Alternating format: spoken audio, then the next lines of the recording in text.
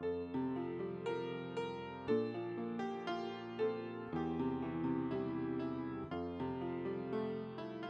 and peace to you, and welcome to Faith Lutheran Church. My name is Candace Wassell. I'm the pastor here at Faith. It is such a joy to have you visit with us. You are welcome, so welcome in every part of Faith's community. You are welcome to join us in person at worship on Sundays. You're welcome to visit us online. You're welcome in our mission and our fellowship, and most important, you are welcome at the Lord's table. The Holy Gospel according to St. Mark, the 6th chapter. King Herod heard of the disciples preaching, for Jesus' name had become known. Some were saying, John the Baptizer has been raised from the dead, and for this reason these powers are at work in him. But others said, it is Elijah. And others said still, it is a prophet, like one of the prophets of old. But when Herod heard of it, he said, John, whom I beheaded, has been raised. For Herod himself had sent men who arrested John, bound him, and put him in prison on account of Herodias, his brother Philip's wife, because Herod had married her. For John had been telling Herod, it is not lawful for you to have your brother's wife. And Herodias had a grudge against him and wanted to kill him, but she could not, for Herod feared John, knowing that he was a righteous and holy man, and so he protected him. When he heard him, he was greatly perplexed, and yet he liked to listen to him. But an opportunity came when Herod, on his birthday, gave a banquet for his courtiers and officers and for the leaders of Galilee. When his daughter Herodias came in and danced, she pleased Herod and his guests. And the king said to the girl, ask me for whatever you wish, and I will give it. And he solemnly swore to her, whatever you ask me, I will give you, even half of my kingdom. She went out and said to her mother, what should I ask for? And she replied, the head of John the Baptizer. Immediately she rushed back to the king, and requested, I want you to give me at once the head of John the Baptist on a platter. The king was deeply grieved, yet out of regard for his oaths and for the guests, he did not want to refuse her. Immediately the king sent a soldier of the guard with orders to bring John's head. He went and beheaded him in the prison, brought his head on a platter, and gave it to the girl. Then the girl gave it to her mother. When the disciples heard about it, they came and took his body and laid it in a tomb. The Gospel of the Lord. Praise to you, O Christ.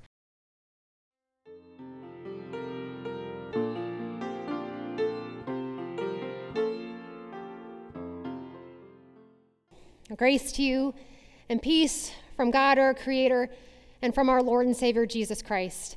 Amen. It's a tough reading. Tough to transition into a sermon. So I'll just do it as gracefully as possible. By way of saying that I have trouble remembering things. I especially have trouble remembering birthdays, even the birthdays of my own children. It makes me the world's worst mother, I know. But I know the month that they're all born, because there are only 2 of those months. Abby and Garrett are in November, Julian's in February. But I can never keep the days or the years straight. It's just not something I'm good at. That is what I keep my husband Kevin around for. I store dates in his head. I also store our Netflix password in there. He's got a great memory for these sorts of things, and I have to make good use of it somehow. I am not alone in storing data in my spouse. It's pretty common, actually. It's actually got a name. It's called transactive memory. Transactive memory. It's when we know that we do not have to remember something because someone else is remembering it for us. And so when my friend Beth deployed for the first time to Afghanistan, she was leaving her husband Matt and their 2 little kids home alone. She wrote down all the important things in her head that she knows he doesn't keep in his, that she knew he'd need. So like teachers' names, doctor's emergency number, banking password. She didn't want him to be without his transactive memory. Her. Transactive memory, it's when we store things for each other. And that's not something we really think about until that someone is gone. And so I wonder this morning if Jesus thinks about all the memories stored in John the Baptist. John the Baptist was more than just a fiery prophet on the edge of town to Jesus. John the Baptist was to him a cousin, a friend, his baptizer, some say a mentor. John was the one and only man able to say to his followers, "Don't look at me, look at Jesus. Behold, the Lamb of God who takes away the sin of the world." And he was the first person to recognize that truth about Jesus. And he did it as a baby in his mother's womb. When Elizabeth is carrying John the Baptizer and Mary is carrying Jesus, they see each other, and John in utero leaps at the sight of Mary. They have been together since childhood. There are certainly memories of each other that only these two know, stored in their hearts and minds alone. It is just one of the reasons that makes this text so hard to read. It is extremely difficult to read. It's even harder to preach on. It's a horrific text. John is a complete and total victim, not only of political violence, but of a capricious, powerful group of elites who deal so callously and frivolously with the lives of the people that they are supposed to protect, that they request a man's head as a fun game, followed by more dancing and feasting. I mean, this is the world they're living in. And there is no great moral lesson hidden in this text, no parable to draw wisdom from, no happy ending to make John's death meaningful, as if that sort of thing is possible. So why do we read it? How are we meant to make use of this text?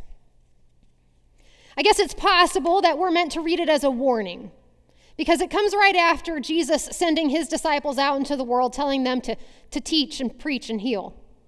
And so to read this text right after is kind of a cautionary tale to us.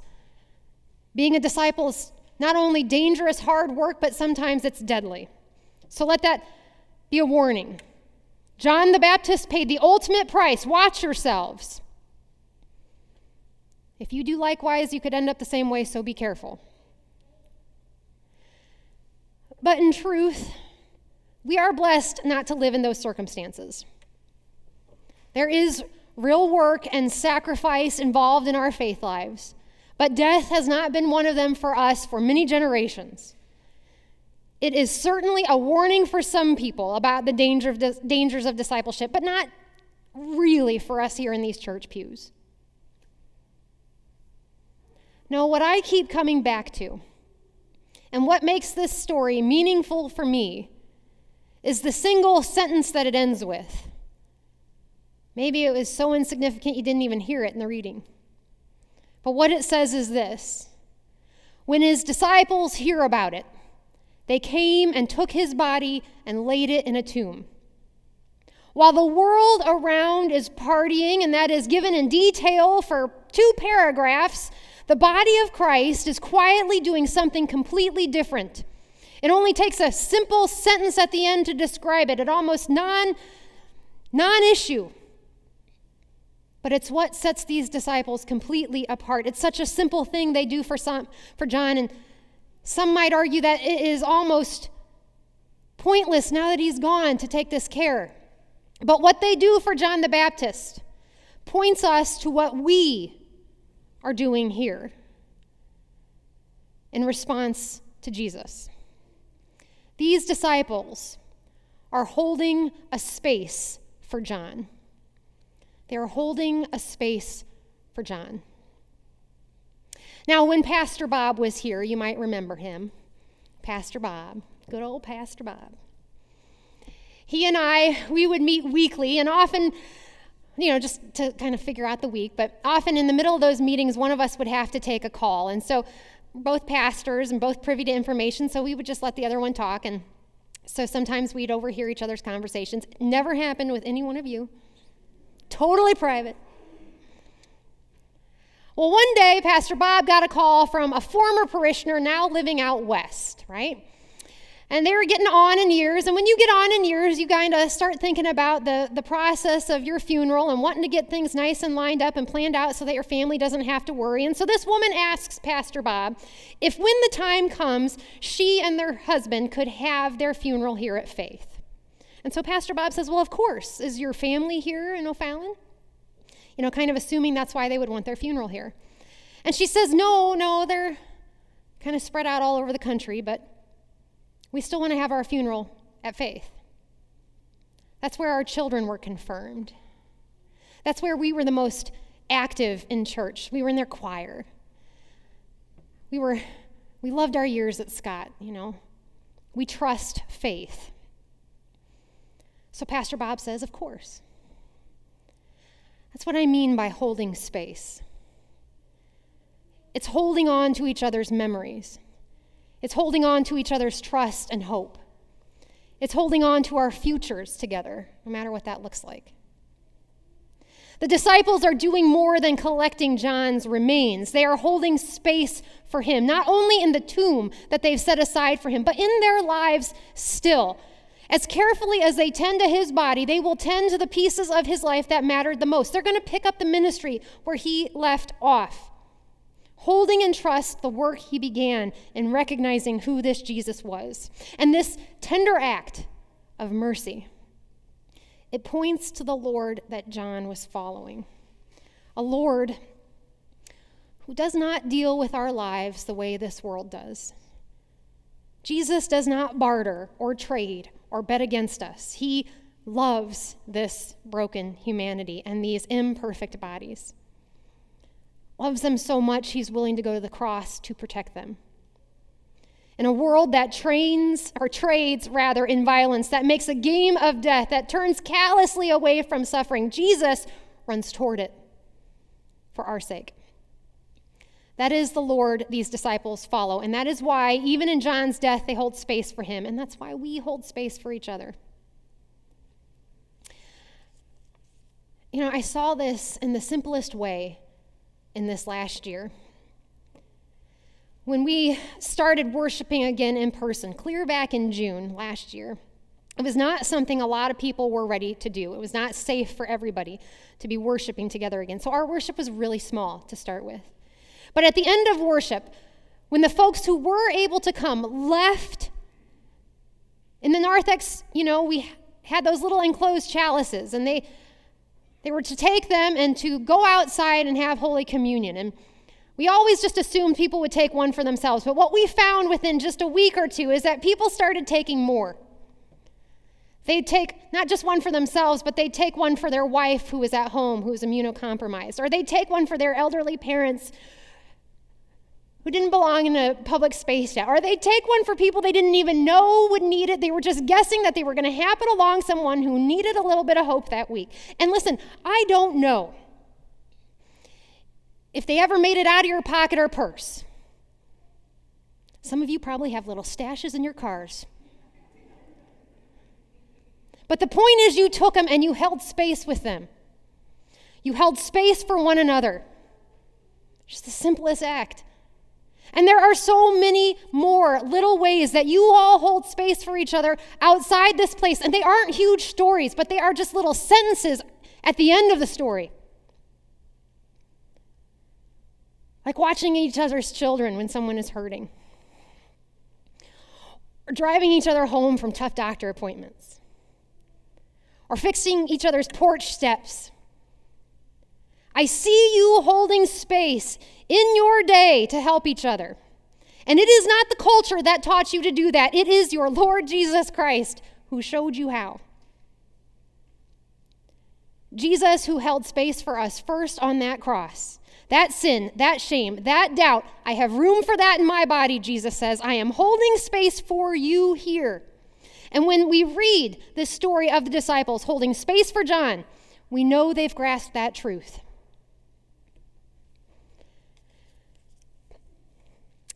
We are in the season of this church where we have to say goodbye to military families we love. We have been doing it for weeks now.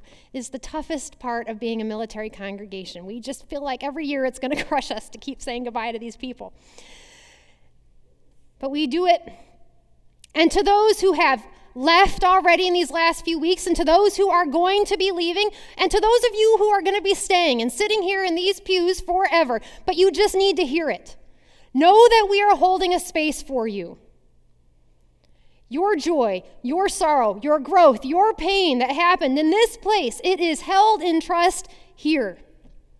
And if you are just visiting here, and it turns out that this is not the church for you, get yourself to a body of Christ somewhere. Because when, not if, but when the world pushes against you, and there doesn't seem to be a space that is free from violence and indifference and fear, it is the body of Christ that you can trust is holding a space for you. And you need to be a part of it. You are meant to share and store memories for your brothers and sisters, to know who they are for them when they have trouble remembering themselves. It is our holy calling in this place. It is your brothers and sisters likewise in Christ who will hold in love and fellowship and prayer your life. So thanks be to God for Jesus, who first held space for us. Amen.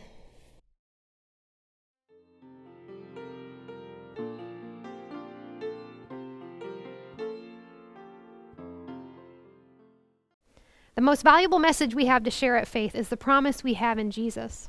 We come together every Sunday to share this good news in the reading of Scripture and sharing of Holy Communion. It is these two acts of worship that we learn of the forgiveness, peace, and joy that Jesus has won for us on the cross. These gifts also belong to you, and we hope you will feel welcome to receive them. After we've shared worship together, we trust that we are ready to be sent out into the world to serve our neighbor, and you're welcome to join us in that great work as well. There are so many opportunities at Faith to be the hands and feet of Jesus in the world. It's what we feel called to do. It's what we're passionate about. Above all, I want to encourage you in your faith. No matter where you're at in your journey with Christ, you are welcome to visit Faith as often as you are able. But whatever you do, keep searching. There is a church family set aside just for you, and I trust the Holy Spirit will place you right where you need to be.